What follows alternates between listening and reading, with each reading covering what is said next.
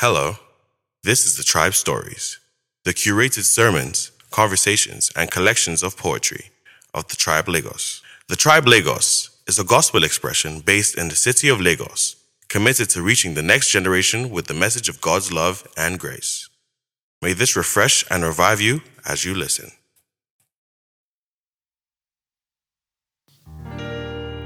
Hello, this is Lily, and I'd like to share something that I've been discussing with a friend of mine for a few days now on the subject of grace. We touched on grace amongst other things, and I thought it was just, a powerful time of communion, and I thought to share via the podcast. So Marco is here with me, although very silent. He's supporting me basically through this. It's my first time, so yeah.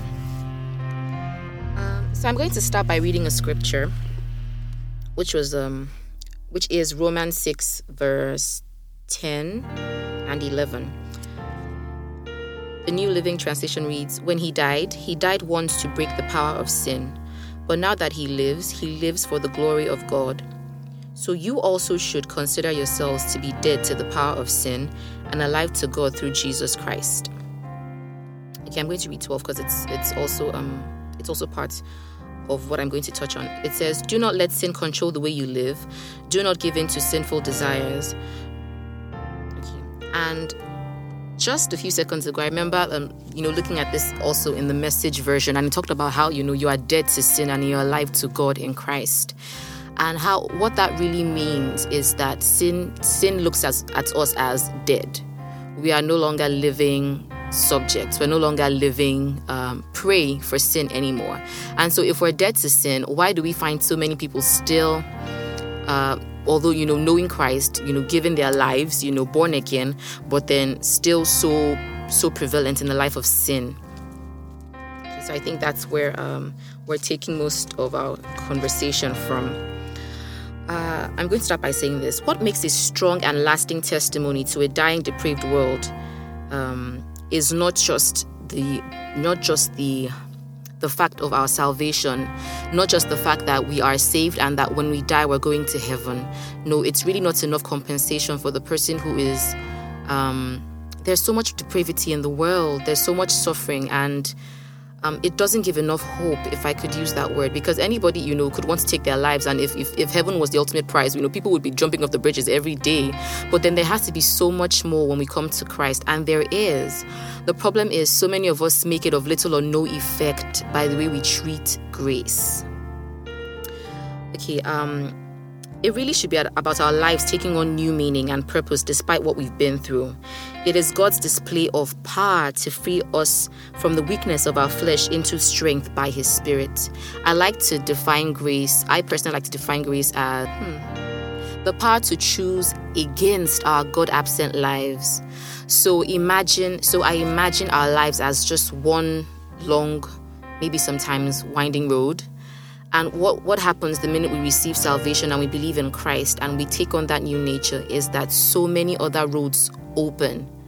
And so this means if by my natural experiences I was a victim of, say, rape, I was a victim of violence, or I grew up in a household that sort of, fed my mind with so many negative emotions, it says to me that I do not have to grow up to be what I saw. I do not have to grow up to be what happened to me. I do not have to grow up in that same narrative or story.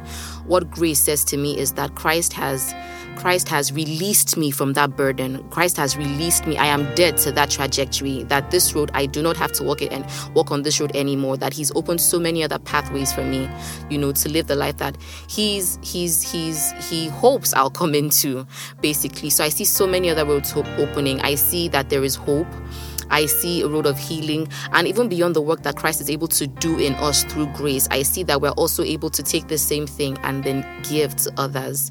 So that's what grace means to me. It's really about strength, it's about power, it's about a capacity that's not really our own, that we could never achieve in our own strength, that is truly God-given.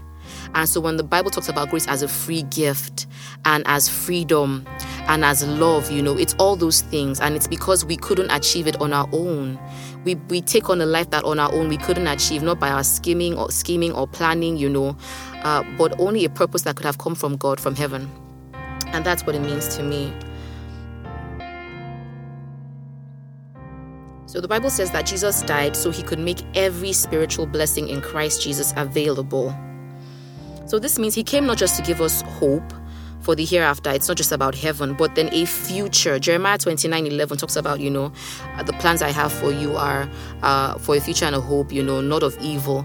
It talks about even it's not, and God isn't just thinking, yes, one day she'll come here and be with me. He's also thinking that I have a life that I intended for you to live from the foundations of the world, and in me you can actualize that life. You can find that life. I can give you the grace. I can give you the strength, the capacity to find that life and live it.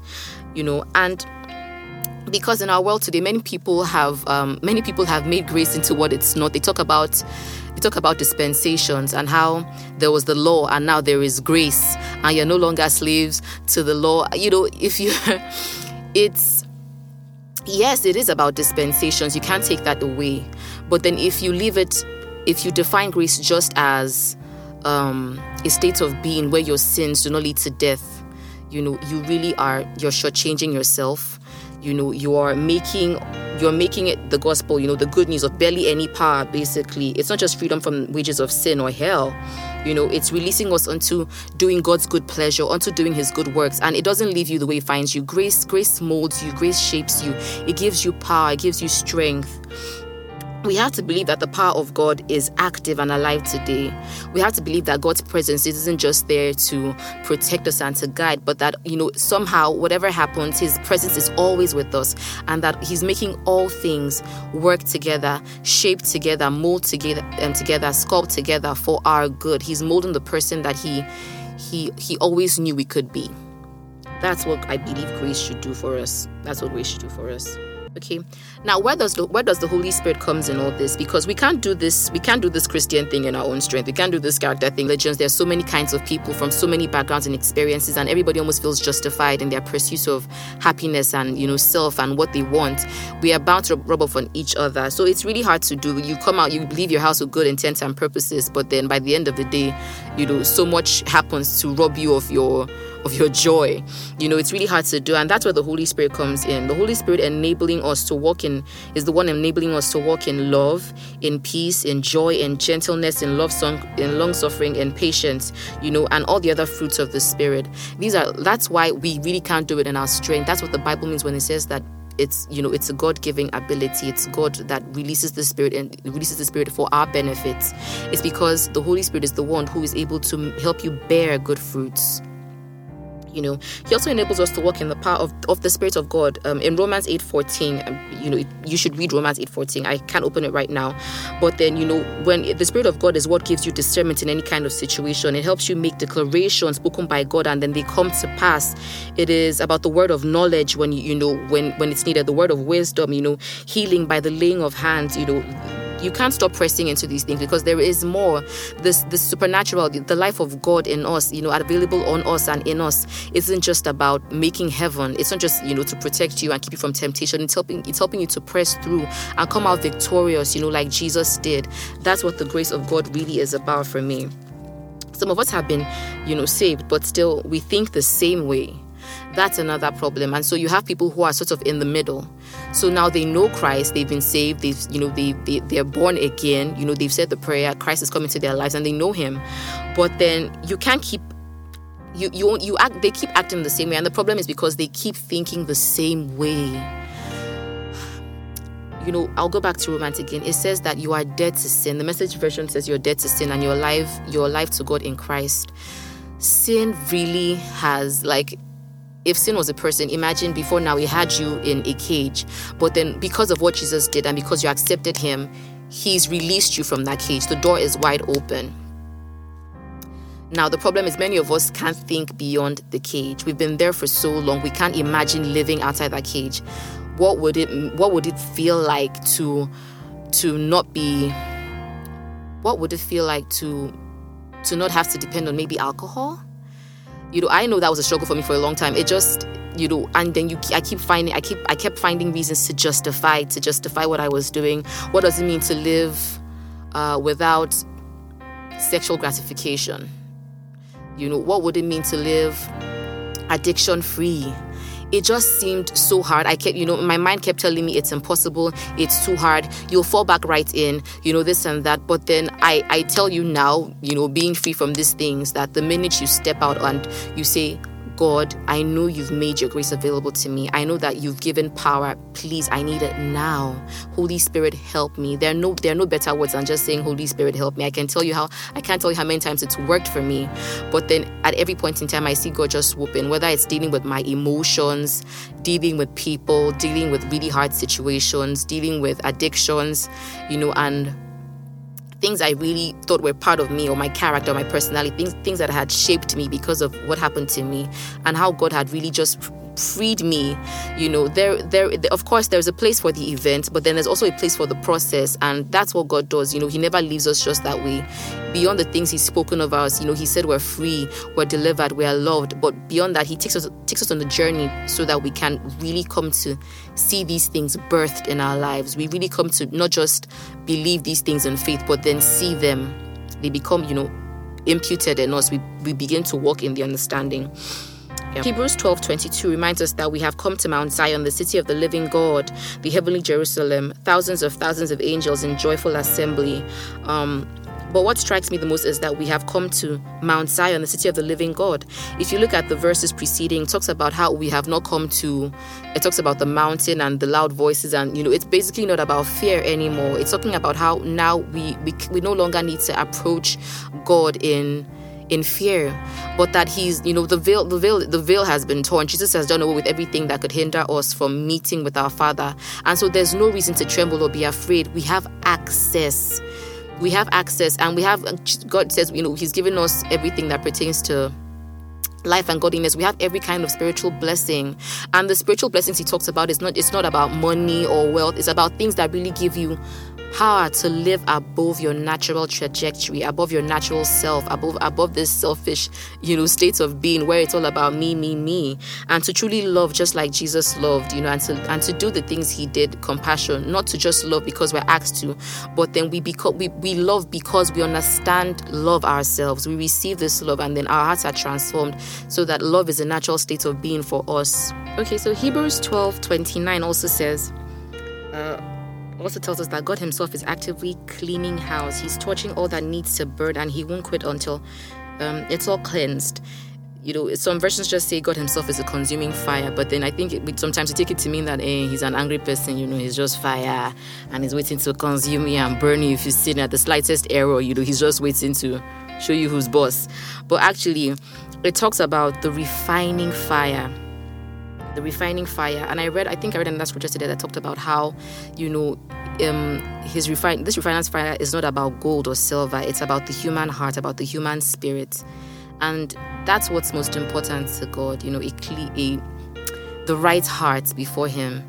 It's not about coming clean, but then not leaving the same way, that your journey doesn't end the same way it started. For God, it's all about that process of cleaning us up, making us fit again, making us ready again.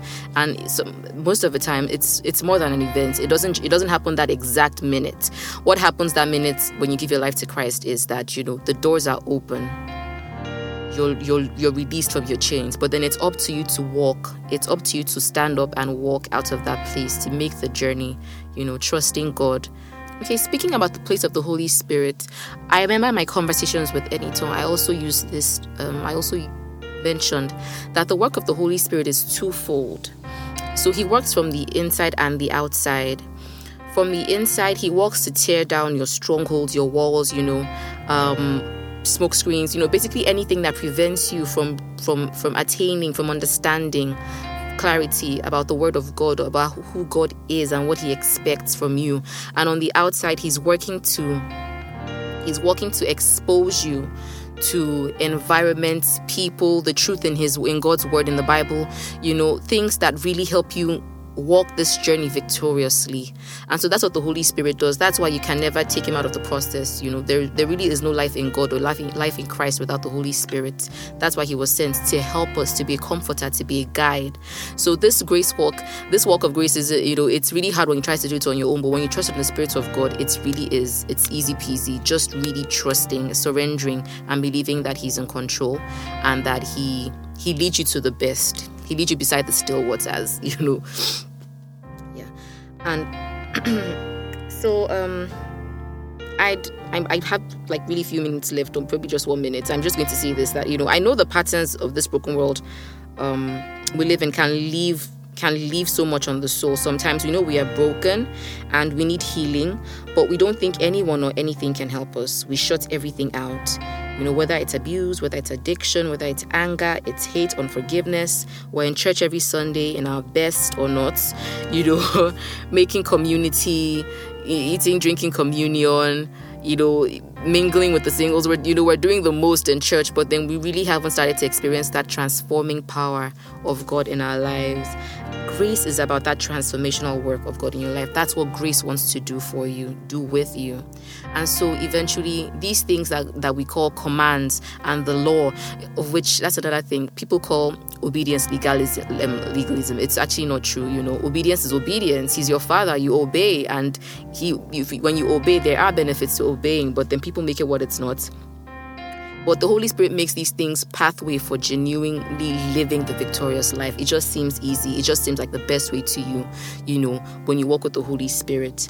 I believe that every kind of addiction, every kind of stronghold of the enemy of sin has been broken once you accept Jesus, and can be broken. I believe his power is still alive and relevant today.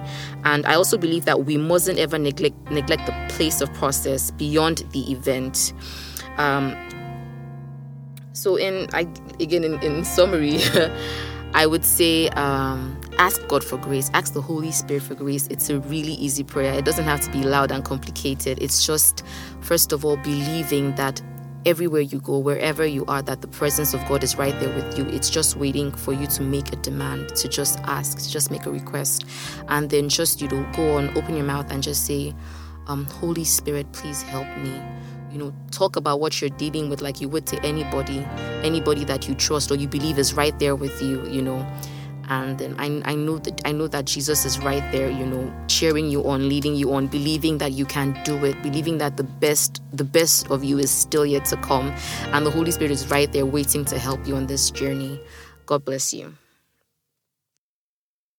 You can log on to thetribelagos.com or email us at hello@thetribelagos.com. Follow us on Instagram, Facebook, and Twitter on The Tribe Lagos. God bless.